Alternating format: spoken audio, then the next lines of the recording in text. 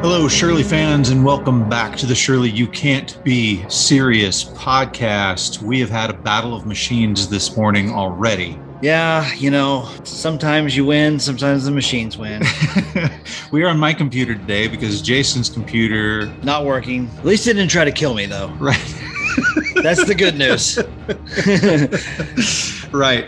So, welcome back. We are in the midst of something that I would like to call the James Cameron Shows Us How to Do a Sequel series. We have just finished up with Alien and Aliens. Yep. And we are just beginning Terminator and Terminator 2, where James Cameron comes out for the second swing and knocks it out of the park. I'm so excited to talk about this movie. Now, before we got into this series, we had our 1984 series where we covered a whole lot. We had albums, we had movies, we had all kinds of stuff. But today we're going back to 1984. That's right. If you haven't been catching up on current events, pal, we did Born in the USA versus Sports. Yep. We did Ghostbusters versus Gremlins. Yep. We did Footloose versus Purple Rain. Yes. Movie and soundtrack. Yes. We spent 8 weeks in 1984. It was great. And now we get a chance to revisit it today. Yeah. So imagine that summer, right? All of those things in your life that were going on. You're listening to I Want a New Drug. You're listening to Let's Go Crazy. Yeah. Yes. And you're listening to Let's Hear It for the Boy, right? Yes. And then you're going to go watch Bill Murray and Dan Aykroyd blow up some ghosts. Who are you going to call? Ray Parker Jr. Hi, I'd like to talk to you about your song that you stole from me. Yeah, exactly. But while all of that was going on, the other thing that was going on in Los Angeles was the Olympics. Before we get going, I just want to point something out. We have been talking to each other now for a couple of years, face to face. And one of the reasons that I can do that is because you don't have nose hair. Have you been talking to people and you can't even concentrate on what they're saying because of their nose hair? Absolutely. They tuck to you. They dangle. It dangles. Yes, it wiggles. It's a total distraction. Absolutely. And so let me say, if you are one of those guys, we have a product that is supporting the podcast that you need to check out. It's called the Weed Whacker, and it is from Manscaped. It is an amazing product. It trims your nose hair. It's not embarrassing. You just stick it up there. It takes care of it. You're not going to look at people and bother them. Right. And I'm one of those guys who's self-conscious about my nose hair. So somebody that you're going to see me and I'm going to be yanking them out and wincing in pain. Don't do that. There is a special thing that they make. And they've also just released, in addition to the Weed Whacker, they have just released something called the Lawnmower. If you have other areas of your body that you're looking to trim up. And I'd like to point out that a giraffe is easier to see in the plains than it is in the forest. Oh, that's wonderful. Yes, it is. So, and it's very good around sensitive areas, if you know what I'm saying. Yeah, they have also an entire shave kit called the Ultra Smooth Package. You get the idea. So who doesn't want their package ultra smooth? Right. So don't forget to go to manscaped.com and use the promo code FANSIDED20 to get 20% off your order and free shipping. Whack it. Perfect. That's right. I think I just posted on Facebook 2 days ago. Yeah. That it was the 37th anniversary of the opening ceremonies of the LA Coliseum Olympic Games. Yeah. And as it turns out, this movie was filmed kind of in and around all that stuff going on. Right. So as everybody's preparing for those ceremonies, like in early summer, before it all begins, a young 30-year-old director is with a newly dubbed movie star named Arnold Schwarzenegger in the back streets of the suburbs of Los Angeles. And they are driving a station wagon. And it's just Jim and Arnold and a camera. No mics, no nothing. They get out of the car and he's like, okay, we need to whoa, do you hear a siren? And Arnold's like, yeah. And he's like, okay, well, we need to kind of hurry. He's like, is something wrong? He's like, yeah, we don't really have any permits to shoot, which is something you have to have in LA. You have to have a permit to be filming a movie. Right. And so he's like, do we need permits? And he's like, we don't have any money for permits. So no, we don't. Yeah. And so they park the car and Jim gets out and he's like, okay, I want you to go over there and punch the glass out of that window. Yeah. And Arnold's like, Jim, I'm kind of a movie star. People might recognize me. Right. Not to mention I'm a big guy. Right. It's not like you are subtle, right? You're 6'5" with 230 pounds of muscle. You're Mr. Olympia punching out windows. He's like, is this real glass or is this movie glass? He's like, just go do it, man. Just go do it. And so, yeah, they quickly film this last little bit of guerrilla footage where Arnold looks around, punches the glass out, and steals the station wagon. Awesome. But before we get there, we need to go back even further. Okay. What day is it? The date? 12th May, Thursday. What year?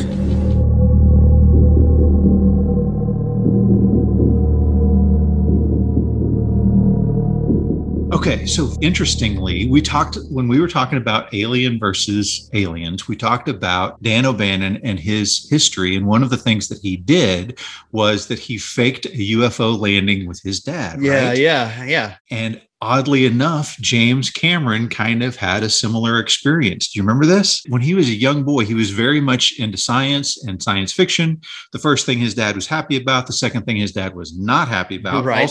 also similar to Dan O'Bannon. Right. And so he decides to impress his dad, something he's learned in school. He's going to heat up air and make a hot air balloon. And so he and his brother and a couple of friends get together. They light this thing up. It starts floating. He's so proud.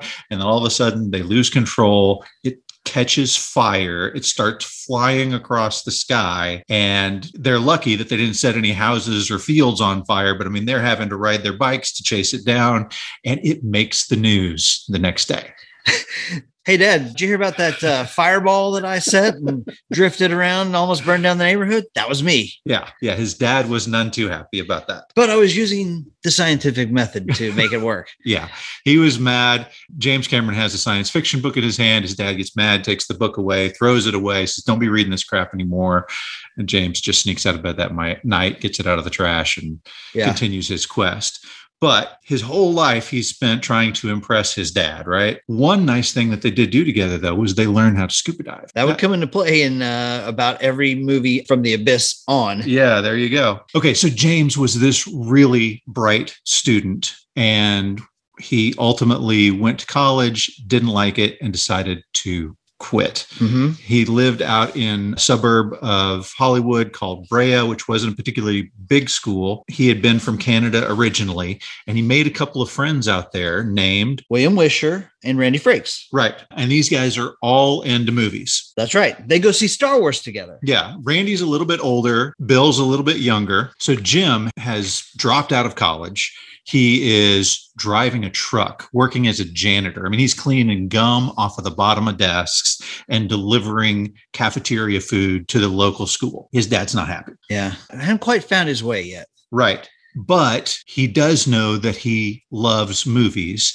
And so what he does is he goes over to the USC library and studies books. Like he's getting his USC education on his own. He checks out dissertations and stuff from the students. Yeah. When people do a research study on films, he'll go get their study and read what they've written because he knows these are guys my age who are doing the stuff. This is what I would be learning, right? Also near the area where they live is the Chinese theater. Yeah. So in 1977, right about the time that a guy named George Lucas is having a cheeseburger across the street, mm-hmm. he and Randy and Bill all go see this movie together.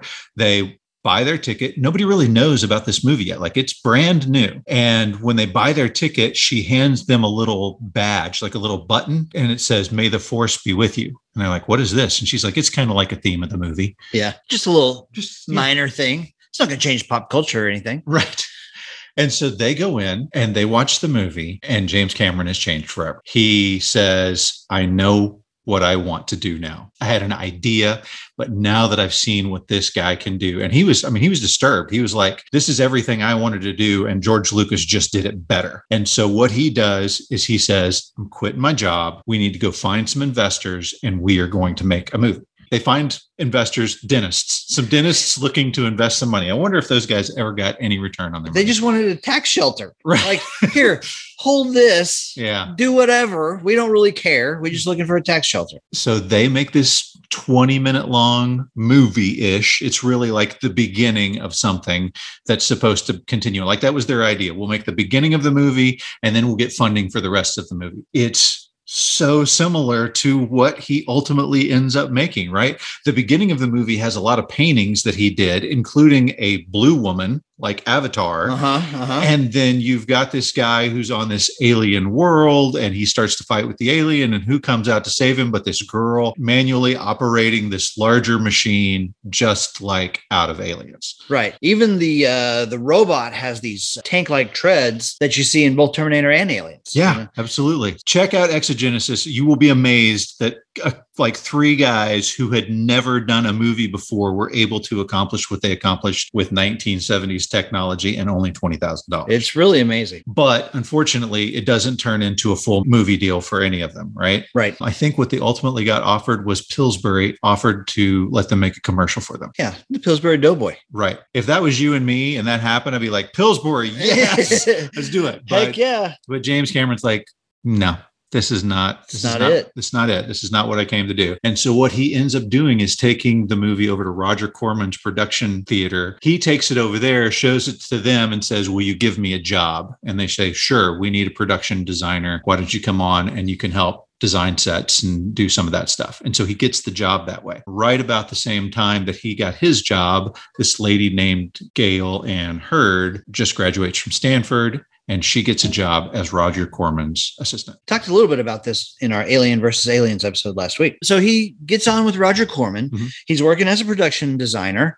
They hire this guy off the street named Bill Paxton. Oh, yeah. Bill Paxton's like, hey, I'd like to submit an application. He's like, grab a paintbrush. He's like, go paint that wall. I haven't got the job yet. He's like, oh, it's all right. Just go paint the wall. You're good. Yeah. We'll worry about that later. And so Gail Ann Hurd comes in because she wants to check around and see what's going on. She's the new assistant. And when she comes in, James is so in charge of everything that's going on. She thinks he's the production manager, like the special effects guy, like he's the guy. And as it turns out, she finds out later, it's not him. It's this other dude who's doing a crap job. And so she goes back to Roger Corman and basically says, well, the guy that you have in charge isn't doing anything, but this other guy who is just a lowly nothing guy, he's running the show. Right. And so what Roger Corman does is fire the top guy and bring James in to be the main man. Mm-hmm. And at that point, he was making $200 per week. And he's like, Roger, I really appreciate the promotion. Could you also give me a raise? Because I cannot survive on this. Right. And Roger's like, well, yeah, I'll give you 400.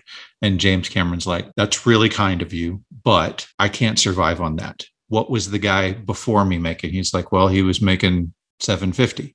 He goes, well, you're giving me that job. I feel like I should make $750. And Roger Corman's like, well, yeah, but you don't have any experience. He goes, yeah, the guy you just fired who couldn't do anything had all the experience. I'm the one that's actually getting it done. And Roger Corman was like, you're right. You can have the $750 a week. And so he ends up being a part of another movie that you've seen, God bless you, that was a knockoff of the movie Alien. Galaxy of Terror. Right. We talked a little bit about how he was in charge of the guy who had cut off his own arm. Mm-hmm. And there was this shot where there were worms on the arm and they wanted the worms to wiggle and the worms were just laying there. And so he devised a plan to attach some electrical wires to the prop arm and zap the crap out of those mealworms. And they came to life and wiggled. And the Italian producers that were in the room observing said, that's the guy we want for our next movie, Piranha 2. The Spawning. If you haven't heard our Alien versus Aliens episode, go back and listen to those. There's all kinds of good stories there. But one of the good stories is another guy who went to that Chinese theater was a guy named Ridley Scott, who had just finished directing his first movie. Like literally James Cameron and Ridley Scott saw the movie in the same theater days apart. They may have bought popcorn standing next to each other. You never know. You really don't know. You really don't know. And so Ridley Scott went on to direct Alien. That's coming up here in just a minute, that James Cameron also becomes a super fanboy of Alien. And so they go off to film this movie in the Caribbean, and James Cameron is going to have his first experience as a director. The highly anticipated, I mean, pretty sure some people camped out for tickets to see Piranha 2. You thought you were excited for Terminator 2. People were fired up for Piranha 2, The Spawning. Right. Except over the course of the movie, as he's filming, he's cutting corners, he's doing everything he can, he's working his butt off. He's actually painting rubber fish in his hotel room when the guy comes in and fires him. Yeah, he's like, you're not getting the right shots. You're not doing this. He's like, I'm getting every amount. He's like, you're spending too much time on this thing and this thing. And he's like, you hired me to direct this movie. Why don't you let me direct this movie? He's like, no, you're fired. Yeah. Well, he learns later on that was just that guy's play, right? He had been trouble for the folks in Italy, and basically he couldn't have a picture green lighted as a director himself. It had to have some American attached to it. And so he just used James Cameron as his ticket. Yeah. And he had done that before. Bring the American on, get the financing, start the picture, fire that guy, take over, make your own movie. So again, very similar to the Dan O'Bannon story, right? It is, hey, come over here. We're going to make this big, great movie. Oh, you're fired. Send you back, and you've got no place to live. So in the busyness of trying to film all of these things, he's staying up all night long. He's wearing himself thin. He's not eating, like he's stealing bread off of the carts of outside in the hallway. Yeah. Yeah. He's in bad shape, and he ends up getting sick, and he has a fever. Mm-hmm. And so in his sick fever, he has a dream. So in this nightmare, he is stalked by this unstoppable killing machine robot from the future. Yeah. Sound relatively familiar to you? Yes, it's called the Firer. Firer. It's called the Terminator. The Terminator. Because he had been fired. He had been terminated. He was in a position where he was like, I've lost everything because this guy that I have no control over just terminated me. It's him against this thing. It looks like a human being. He shoots it, feels like he's blown it away. And then this metal skeleton with only the torso crawls out from the wreckage to continue to try to hunt him down and kill him. That's a movie I would watch. Now, before he totally leaves Jamaica, one of the guys in the movie Piranha 2 was this guy named Lance Hendrickson. Yes. Who played the sheriff. Right. We talked about how in order to have his sheriff badge, they found a, Save the Whales little Happy Meal toy that they used. Turned it upside down. I think they bought the clothes of the guy who was selling the Save the Whales button too, because it had like a stripe down the side that looked more like a police uniform than whatever it was that they had bought for Lance Henriksen. James Cameron paid for those pants out of his own pocket. Yeah. As he's stealing bread from other people's trays in the hallway at his hotel. Right. So he and Lance developed a good relationship during this thing. And then he goes back home. And so within just a short amount of time, James Cameron writes this 60-page treatment / script, and he gets offered money for it. Yeah. He gets offered a decent amount of money for it, but with somebody else directing. And Randy is the one that says, listen, you can take this money. I mean, this is good money. It's like, you buy a few houses kind of money. Mm-hmm. He's like, you can take this money and you'll be a screenwriter. Do you want to be a screenwriter? He's like, no, I want to be a director. And he says, then don't take the money. Right. And so what James Cameron ends up doing is he finds Gail Hurd, who has now formed her own production company, is looking for material. And he says, I want you to produce this script. And she's like, this is amazing. I would love to produce this script. Who do you want to direct? He goes, me. As a matter of fact, I'm the only one that's allowed to direct it. She's like, what? He's like, I will sell it to you for $1, but $1 has to be on the condition that I get to direct. So James Cameron and Gail Hurd are now on a quest to find somebody to finance this incredible idea that he's at. Yes. And nobody wants this guy who's never really directed a movie in his life to direct this script. And so who they ultimately end up with is this company, this production company out of England called Hemdale. Okay, there's a story I want to tell in here. Okay, go ahead. Okay, so Jim and Gail Ann Hurd are like, we got to go impress the pants off the people of Hemdale. Right. So they call their buddy Lance Hendrickson. Right. And they say, listen, we need your help to get this movie financed and made. Would you please help us out? We want you to dress like a Terminator. Right. Lance was supposed to be the Terminator. Like that was who James had in mind to be the Terminator. Yeah. In fact, there are conceptual drawings of the machine part of his skull, and the other half is Lance Hendrickson. Right. Okay. And if you don't know who Lance Hendrickson is, he's Bishop in Aliens. He's Bishop in Aliens. Yes. So they go to Hemdale. Lance Hendrickson kicks in the door. Like knocks it off the hinges. Like busts the crap out of the door. Scares the heck out of everybody in the office. Yeah. And they're like, sir, can we help you? And he doesn't say a word. He's got those stoic sunglasses on. He's got gold foil on his teeth, and he's dressed in combat attire, and he looks intimidating and menacing, and he doesn't say a word. And they're about to like call the cops, get this guy out of here. And James Cameron comes in and he's like, hi, everybody. I'm here for my meeting. Don't mind me. My friend here, he's just the Terminator. Right. And it makes an impact. Oh, for sure. How do and you not? Gets it freaking greenlit. And Hemdale has just started to get into movies.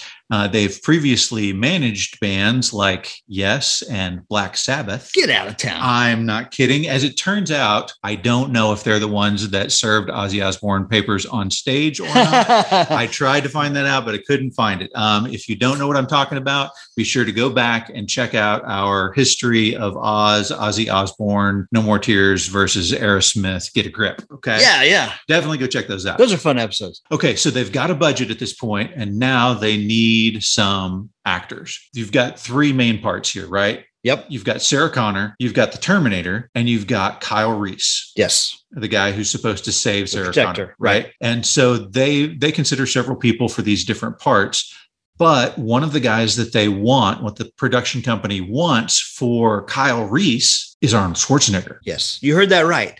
Not the Terminator, right? Kyle Reese. Right. And so Arnold gets a script, he reads it, he likes it, and James Cameron finds out that they're considering him, and he's like, this is terrible. I don't want, he's too big, he's not right at all for this part. And so he's talking to Bill Wisher and Randy Frakes, and they're like, well, what are you going to do? And he's like, I got to go have lunch today, guys. I'm going to be picking a fight with Arnold Schwarzenegger. So yeah. If I don't make it back, Randy, you can have my lamp.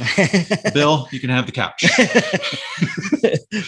And so he leaves and meets Arnold for lunch, and they start talking, and Arnold is immediately just this charming guy. Like he's like, wow, you're even bigger than I thought you were. And he's like, actually, I'm much smaller than I normally am. I had to lose weight to play these parts. And he's sincere, right? He's very charming, very likable guy. And so they start talking, and as they're talking, Arnold keeps giving suggestions for the Terminator. He's like, I really love this Terminator. You know, he's got to be like he's got to have no emotion. And he's given all of these details, and it's like clicking little links in James's head. And he's like, could you just be still for me and stop talking for a second? He's like, what? So he makes him be still, and he draws a picture right then and there of Arnold Schwarzenegger as the Terminator.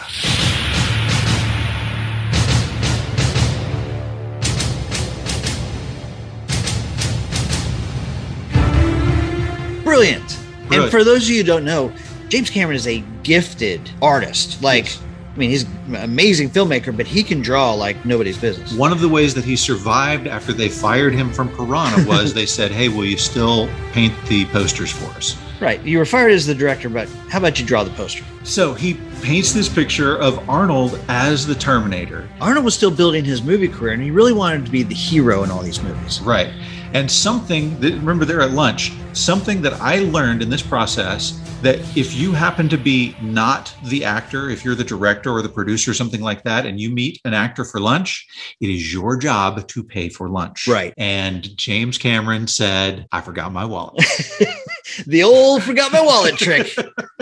And Arnold starts laughing, and he's like, oh, you're serious? And so Arnold Schwarzenegger has to pay for lunch on the day that he's trying to get cast in this movie. And he would be the guy that made the movie, of course. But both guys go back and they're like, we want Arnold as the Terminator. Of course, Arnold's agent tries to talk him out of it. He's like, no, that's the villain. And he's like, chill out, dickwad. It's the title character. It's the best part. Right. There are only, I think, 17 lines. There's like 25 words. Yeah, that's said by the Terminator. I mean, it's really nothing. Yeah, and it's mostly nice night for a walk.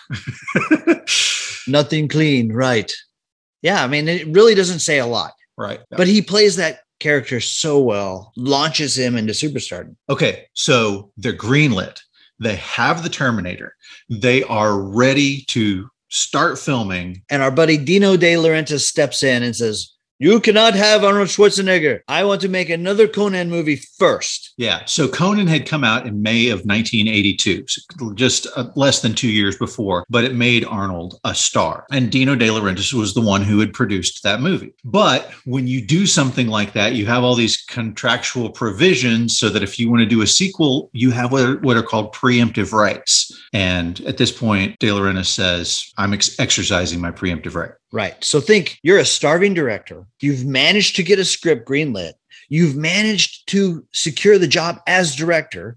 You land a guy that's going to be a movie superstar, and Dino De Laurentiis steps in and says, you can't have it. Right. For 9 months. For 9 months, right? While we go make this movie. Right. So what happens actually ends up, it's serendipitous, if you will, because to buy the 9 months that he has to make a living so that he can survive, he works on a couple of script projects. One is Rambo, First Blood Part 2. Most people don't realize that James Cameron really wrote Rambo. And then there were these guys from this production company called Brandywine who said, hey, we're looking at making Alien Part 2. Are you interested in writing a script? And he's like, I've got just enough time to do both of these while I wait on Arnold Schwarzenegger. So they wait the 9 months. Yeah. And when it comes time for production for Terminator, they've got to hire these 3 roles, like you said. Yes. They've already got Arnold as the Terminator. I'll be back. Now they need Kyle Reese and Sarah Connor. Okay. Now, before we get too far down the line, I want to bring up a couple of names that were associated with the Terminator before they hired Arnold. Okay. This is really interesting stuff. Here are some of the names that they considered for the Terminator. Okay. Tom Selleck. Yeah, sure. Okay. Michael Douglas, Kevin Kline. See, now when they had Lance Henriksen as the guy that they wanted to be the Terminator, before people started saying this is going to be a big enough movie that we need a big star instead of somebody that nobody's really heard of before, he was supposed to be an in and out guy, an everyday Joe who could sneak in and out of a crowd. And so if you have in your head this big hulking guy needs to be the Terminator, that's not what they were looking at initially. That all changed with Arnold. That's right. And so, yeah, I mean, those guys as an everyman who could be in and out, sure. Okay. I want to throw 2 names at you that are going to blow you away. Okay. Yeah. So going on that premise that they wanted the everyman to be able to slide in and out of society without being noticed. He doesn't look like Mr. Olympia. A name that actually was written down as a consideration, Chevy Chase as the Terminator. Can you imagine? Can you imagine that? I mean, just Chevy Chase is a villain at all. Right. Wow. I don't know, man. That'd be weird. Okay. Here's the other name that will blow you away. Okay. O.J. Simpson was... I'm sorry, what was? Did you just say the Juice? The Juice. The Juice was considered for the role of the Terminator. Okay. And you know why he didn't get it? Because they thought he was too nice a guy. He was too nice looking. Nobody would believe him as a killer. Irony. They actually went so far as to have a movie poster done. Half O.J. Simpson's face and half exoskeleton. Robot. Yes. So those names associated, but really, this is Arnold's role. Now, here are the names associated with Sarah. Okay. Yep. Rosanna Arquette, Jennifer Jason Leigh. Yeah. Gina Davis, kind of before she was known. Yeah. Okay. And Deborah Winger. Oh, well. Okay. Okay. Now then, names for Reese. Ready for this? Yeah. Okay. Bruce Willis. Really? Yes. He hadn't done anything at this point. That's before Moonlighting. Yeah. Which is, I mean, it's interesting because Arnold and Bruce later become very good friends. As a matter of fact, when we get to T2, Arnold was supposed to be going to have Christmas celebration with Bruce Willis at the time that T2 was wrapping up. And James Cameron said, Arnold, I need you to come back. I got to refilm some stuff. It didn't come out right. And so Arnold spent Christmas Day having the spike driven through his back. That spike through. When he pulls the spike through, that he was filming on Christmas Day, missing the Christmas with his friend, Mr. Bruce Willis. Wow. Who in 1984 was nobody. Right. Okay. So I thought that was interesting, Bruce Willis. Now then, they have this guy named Michael Biehn who came in to audition. He had been doing a play called Cat on a Hot Tin Roof. Yes. And when he came in, he still had a Southern accent from that play. Yeah, Tennessee Williams play, all Southern characters. He'd been working hard on that Southern accent. So Reese had a little bit of a Southern accent. They didn't like that too much. Come with me if you want to live. You've been targeted for termination. So they call his agent back and they say, hey, we really, really liked Michael Biehn's audition, but this guy can't have a Southern accent. And his agent's like, he's from Nebraska. What are you talking about? They realized, he just still had that hanging on from his Cat on a Hot Tin Roof prep. Here's the thing with Michael Biehn that I discovered. And if you've been following us on Facebook, you're catching up on this amazing stuff that we're finding out. Right. Michael Biehn was in Greece with John Travolta as one of the jocks on the basketball team. He's actually the guy who gets punched in the stomach by John Travolta when he's stealing the basketball. That's nice. Michael Biehn. That's crazy. So Lance Henriksen has to be kind of bummed out. I mean, he's gone and he's gotten this movie greenlit by busting through the door and pretending to be the Terminator in this production company. And then he finds out, well, yeah, you can't be the Terminator. And no, we don't want you for Kyle Reese either. Is there anything I can do? Yes, we have a police officer. Oh, is he the main police officer? No, he's like the main police officer's helper. It's kind of the second banana.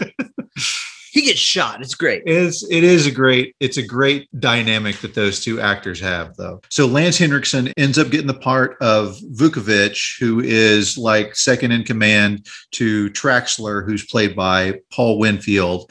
And those two guys have a great dynamic. I mean, you believe that they're both cops that have been worn down by years of in and out nonsense. They don't get excited about what's going on at all, despite the fact that you're getting Sarah Connor killed right after Sarah Connor got killed. Right. Which I got to say, how do you not go to the third address? I mean, why are they calling her? Why are they only calling her? Go to her house. I know, man. Let's go, LAPD. You know who else we need to talk about? It's the guy who plays Dr. Silberman. Oh, yeah. Dr. Silberman is Earl Bowen. He recaptures that same sleazy doctor feel in Terminator 2. Amplifies it completely. We can't forget about Rick Rossovich either. Oh, yeah. Rick Rossovich. Rick Rossovich from Roxanne. Rick Rossovich from Top Gun. I mean, he's just this good-looking guy who also happens to be a pretty good actor, and he does a fantastic. I love the call, the inappropriate talk. And she and Sarah Connor's like, Linda's like kind of giggling at this and enjoying it a little bit before she lets the secret go. First, I'm gonna tear off your clothes. Oh, hey, Sarah. Sorry. Can I talk to Ginger? And a hanger-on from the Roger Corman days, a guy who was also in Gremlins because Joe Dante was a Roger Corman guy. Yeah. Roger Corman as well. We've got Dick Miller in there. He's the pawn shop dealer who's showing Arnold all of the guns, right? That's right. And he's like, how are you going to pay for this? Hey, you can't do that. Wrong. You made a mention to me the other day. Yeah. We glossed over Ginger. She didn't do a lot, but you said, what's her name? Bess Mata. I believe your comment to me was she has great legs. She had some great legs. Giving it up to Ginger's legs. Yeah. Moving on.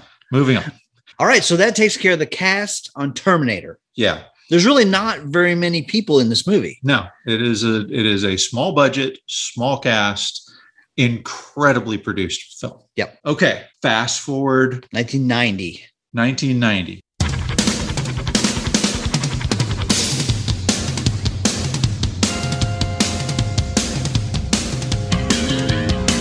Right. So at this point, James Cameron has made Terminator. He's followed it up with Aliens. Yep. And The Abyss. He's also followed it up with The Abyss. Now, after he made Aliens, there were all kinds of Oscar nominations, right? Sigourney Weaver, first actress to ever get nominated for Best Actress in a science fiction movie. That's the first time it had ever happened. Right. Sound effects, special effects, all kinds of nominations. But two important nominations that didn't happen: no Best Director, no Best Picture. Gail Hurd, James Cameron, watching this happen, devastated. Yeah. And so they're frustrated. He's achieved this amazing movie, like it's the biggest movie of the year of 1986. And he feels like he's not getting any kudos whatsoever. And his father, who has been against this film career from the beginning, is still disappointed in him. He still feels like he hasn't satisfied his dad. So he's talking to Randy Frakes, and Randy Frakes is like, who cares? He goes, I just don't know that this really means anything. And he's like, of course it means something. You can change people's lives with movies. Like, really? We're really just telling a story. He's like, no, movies changed my life. You can change other people's lives. Yeah.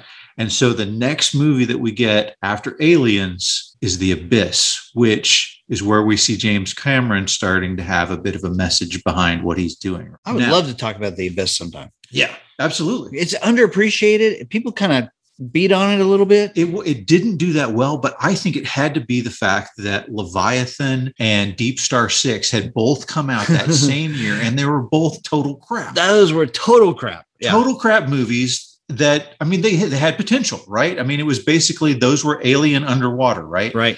What James Cameron did was also sort of Alien underwater, but it was with beauty. Here's something that's fascinating. In the original script of The Terminator, there were supposed to be 2 Terminators. That's fascinating. One, like we know, that is the robot machine, and one that is an almost unkillable liquid metal. James Cameron toyed around with the idea of doing claymation, and then ultimately decided we just don't have the technology to make this work. Well, they also were going to go blow up Cyberdyne. Right. Yeah, that was part of it as well. Yep. Well, once we get to The Abyss, CGI has come so far. And if you've seen The Abyss, you know what they do with the water and the faces, and it is amazing. And it is at that point that he says, this is good enough that I can have my liquid metal Terminator. Yeah. I heard somebody say that The Abyss was a $100 million dry run for T2. That's good. Okay, so they're going to make the next Terminator movie. So here's the funny part about this. They call Cameron, they're like, hey, we want you to do the sequel for the Terminator. While you're thinking of the story, which, by the way, we want out by next July, 1991. Right. We're going to pull Stan Winston and Arnold Schwarzenegger off of Kindergarten Cop for one day to make a teaser trailer. So they pull them off of Kindergarten Cop for one day, and they pull Stan Winston off of Edward Scissorhands, and they make this incredible trailer. It's like the factory in there. They're pressing Terminators. Oh, yeah. You have Arnold, and he comes out, and he's got the red eyes, muscled out, and all that teaser trailer was to tell you that all Terminators look like Arnold Schwarzenegger. So the fact that the one that you killed in 1984 doesn't matter. He's coming back. Yeah. He'll be back. He'll be back. So when the studio comes to Cameron and says, we want to make the sequel to Terminator 2, we want you to go for it. He's like, awesome. I'm ready to dive in. So he calls his buddy, Bill Wisher, and he says, here's the good news. Terminator 2 is greenlit. Here's the bad news. We're already 3 months behind schedule. Okay, so once they get started on the story, he has to convince Arnold that he's going to be the good guy this time, which Arnold's fine with. But he also convinces him, you're not going to kill a single person in this movie. I swear I will not kill anyone. Right. And Arnold's like, wait a minute. Jim, I'm the Terminator. I have to kill people. It's like, no, not going to kill one single person. And he's like, just trust me. I will still make you the awesome Terminator. You just don't kill anybody. And so that took some selling for Arnold, right? He'll live. So they take the technology that they used on the Abyss to make the T-1000. Yeah, I mean, it's more than that. Like, basically, I mean, when you look at the T-1000, there's a lot more going on than just a water image, right?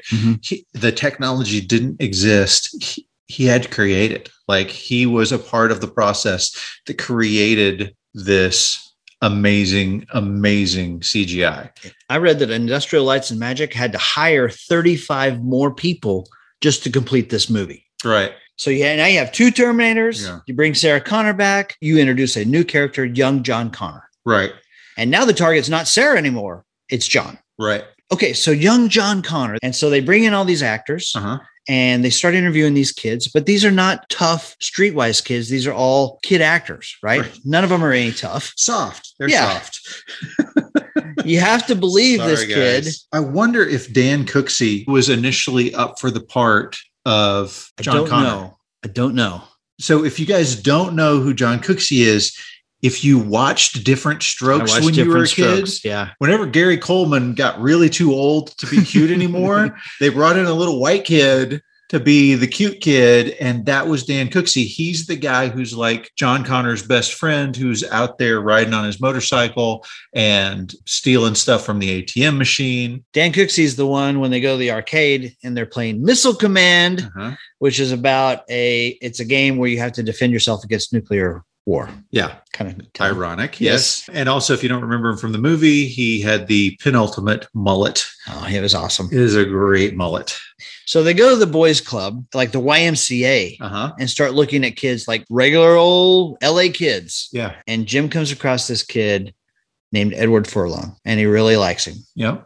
And he brings him in and he says, "Hey, Eddie, we really like what you've got." He's like, "Have you ever acted in anything before?"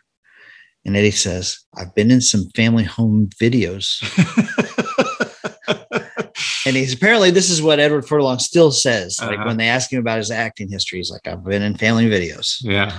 So that was kind of the clincher. They all laughed, thought that was funny. And that's when they settled on Edward Furlong. Yeah. He's had a little personal drama since then. He's been in some stuff, but he was John Connor. Yeah. Well, and it's interesting because during the production of this movie, his voice changed and he grew about 6 inches.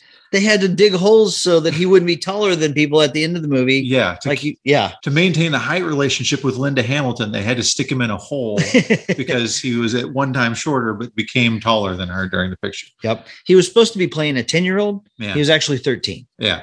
Which is why his voice changes too. And why you don't cast 13-year-olds. I know. Unless their voice is already changed. You know, the kid from What About Bob and Hook? His name is Charlie Korsmo. Yeah. We talked about him. He's like a professor. Law now. professor. Yeah. Yeah. They offered him the role of John Connor.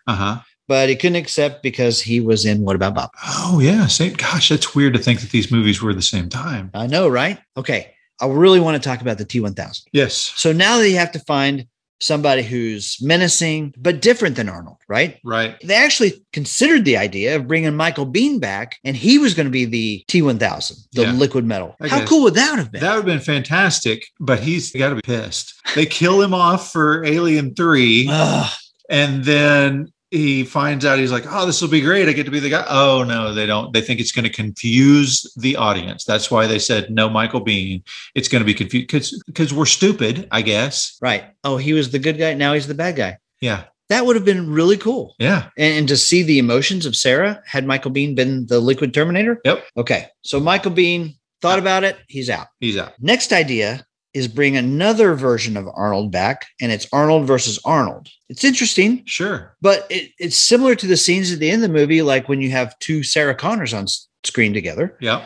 Who do I trust? Which one is which? But they said, nope, not going to do that. We're going to start fresh and bring a new person in to act. Okay. Now, here are the people that they thought about for the T-1000.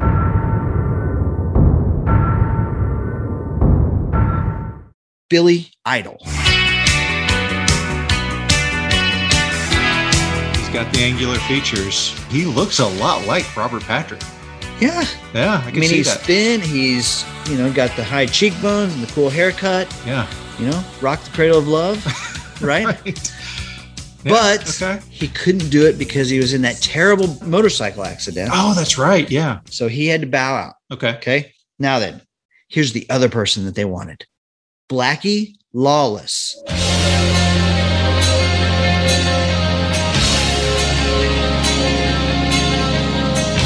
Lead singer for the rock band Wasp. They looked at him. That is a deep cut, my friend. Do you know who that is? He's like 6'4". He's huge. Yeah. He's but like hyper intelligent, but also kind of the Marilyn Manson of the early 90s. That's right? true. Yep. They didn't hire him because he was too tall. I thought that was really interesting. So they settled on this guy named Robert Patrick. Are you the legal guardian of John Connor? Right. Who had been in Die Hard 2. Right. That was where they saw him. Die Hard 2. And his appearance in Die Hard 2 is so fast that if you blink, you'll miss it. Yeah. I call BS on this. Yeah. Okay. Something else. They fell to him. They liked him or whatever, but he was really a distant third, I think. Probably. And he's done some good stuff since then, but he was unknown at the time. I forgot to mention one. Okay. It's going to blow your skirt up. You ready for this? Okay. I love my skirt. All right. This is going to blow your skirt up. Who they thought about for the T-1000. Okay. Steven Seagal. Wow. How about that? That would have been interesting. Oh, yeah. Those fight scenes would have been much. The fight scenes would have been cool, Yeah. but watching Steven Seagal run is one of the worst things I have ever seen. Okay, so I'll throw this in now. Robert Patrick, once he had the part, he trained on running. He knew that he had to run a bunch. And one idea that he had about the character was that he would look around like a bald eagle, like his eyes would look and then his head would follow. That was the way that he did the head movements. But for the running, he knew that from the waist up, he had to be completely mechanical. Like Right. It was like pump, pump, pump, looks very fluid. Didn't matter what was happening with his legs. He had to be very fluid, but he also knew he had to be fast. And so he trained and trained to get as fast as he could because he's supposed to be like the speedy guy. Yeah.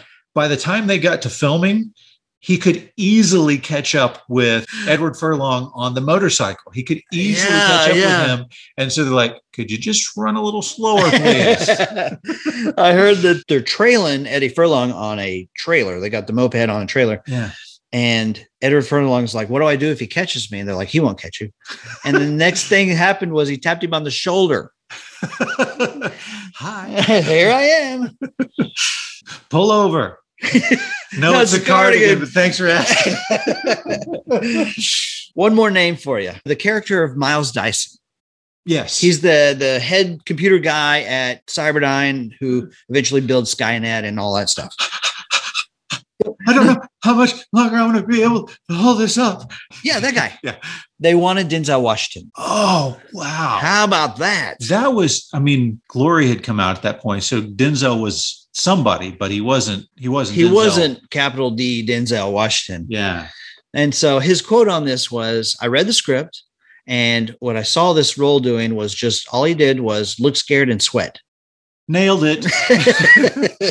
Yep. Yeah. And that's why he's Denzel with a capital D, because that's exactly what this character does, right? He's smart. We see him be smart. And then we get the reveal on the chip and the hand that we're just like, oh, so we're not paying attention to him at all. And then, yeah, the next time we see him, he's getting shot from behind and sweating and panting for the rest of his time. Can we just remove our hat, put your hand over your heart?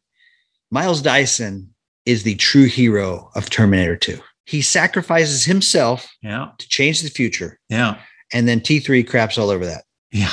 We salute you, Miles Dyson. Yeah. So I want to touch on that real quick. Okay. So when we were doing Aliens, I looked at a lot of stuff that James Cameron had said, and he basically said, I'm coming on. They didn't ask Ridley to do this. I'm coming on. And Ridley was pissed.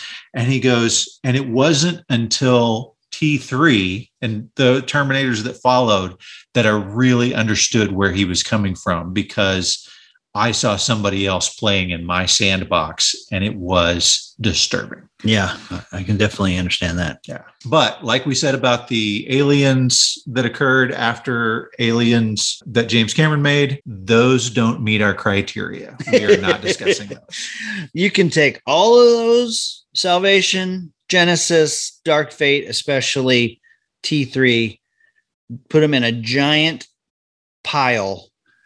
You can put them in a compressor and you can hit the button and crush them to death. That's right. And when you pull up, we're going to nuke the whole thing from existence.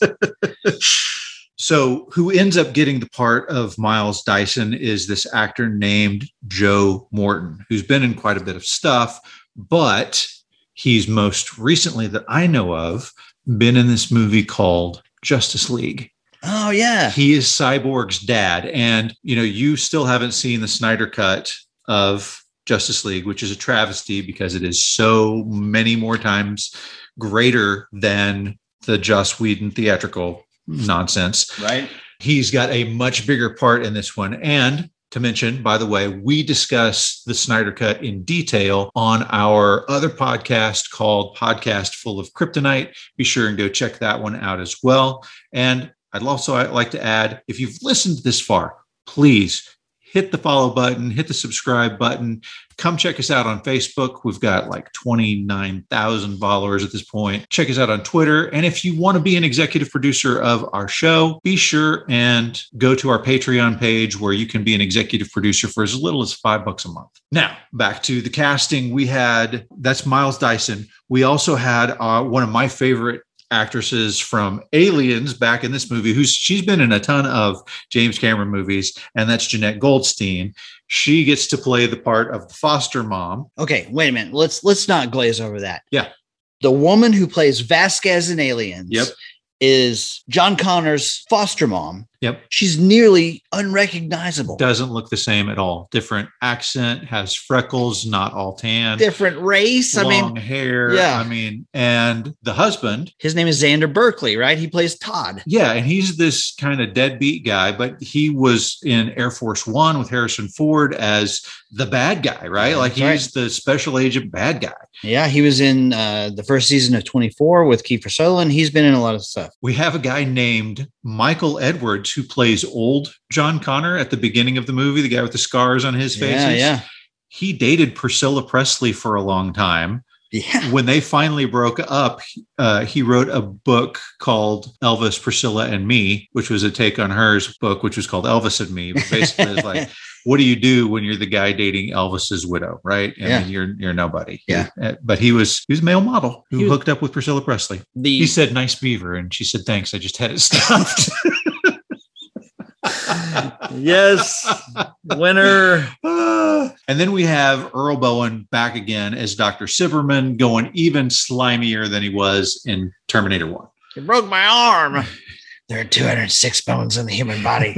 That's one. All right, D, let's take a quick break. We're going to do our new thing. This is called the Shirley Fan Salute. So we reached out to one of our good friends, Mr. James Buckley, and we just said, hey, let's talk about an episode that we've done before that you like. Tell us what you think. Weigh in on our final judgment. Uh-huh. He wanted to weigh in on Fright Night versus Lost Boys. Here's what he had to say. What is happening, Jason and Dee? This is James Buckley coming at you from Monroe, Louisiana, where the only thing worse than the traffic is usually the traffic. Anyway, it's a huge honor to be asked to weigh in on an earlier episode. And the episodes I'm choosing are not very seasonally appropriate, but they were great episodes nonetheless. It was where you guys had a showdown between the Lost Boys and Fright Night. Straight up, I'll tell you, I'm a huge horror movie fan. And if you're like the scary stuff like me, there was no better era than the 80s.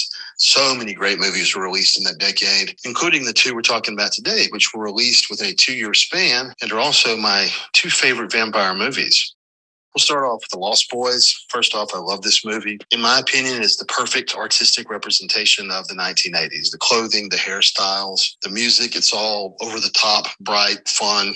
Everything I remember about the 80s. And it was a great horror movie as well, with plenty of scares, great practical special effects, and Kiefer Sutherland doing a particularly great job as a vampire. In fact, if it weren't for the existence of the other movie we're talking about today, this would be my favorite vampire movie. But Fright Night does exist.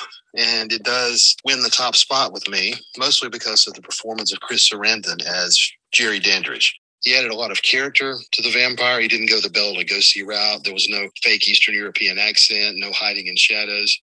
No, he portrayed the vampire as a smooth, suave lady killer, but literally and figuratively. He even wore a sweater to the disco, for heaven's sake. There are great supporting performances as well, particularly Stephen Jeffries, who played the best friend of the protagonist. He was really good as Evil Ed. We won't discuss cinematic pursuits after this movie, but anyway, he did a great job here. It's a close competition, but when it comes down to it, I have to give Fright Night the top spot.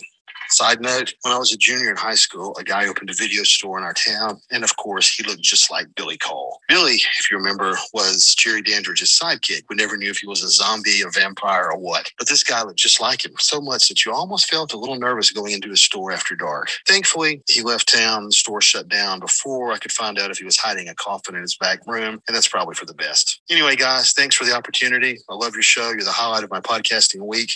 And here's to many, many more years of Surely You Can't Be Serious. Okay. Awesome. Thanks, James. That was great. I'm pretty sure you disagreed with both of us on that one. I think that we both picked Lost Boys. Fright Night and Lost Boys are both awesome. Both fantastic. Those were I think that was his introduction to us, was That's that what he said, episode. yeah. So apparently it's good enough to have somebody come in and become our friend. So if you're listening now for the first time, go check out Lost Boys versus Fright Night. James interacts with us regularly. He sends us messages on Facebook. He weighs in. We love hearing from him. We'd love to hear from you as well. James, thank you so much. We appreciate your patronage and look forward to hearing from you down the line. All right. So that does it for part 1 of Terminator versus T2. We will be back next week for the second half. We'll be back.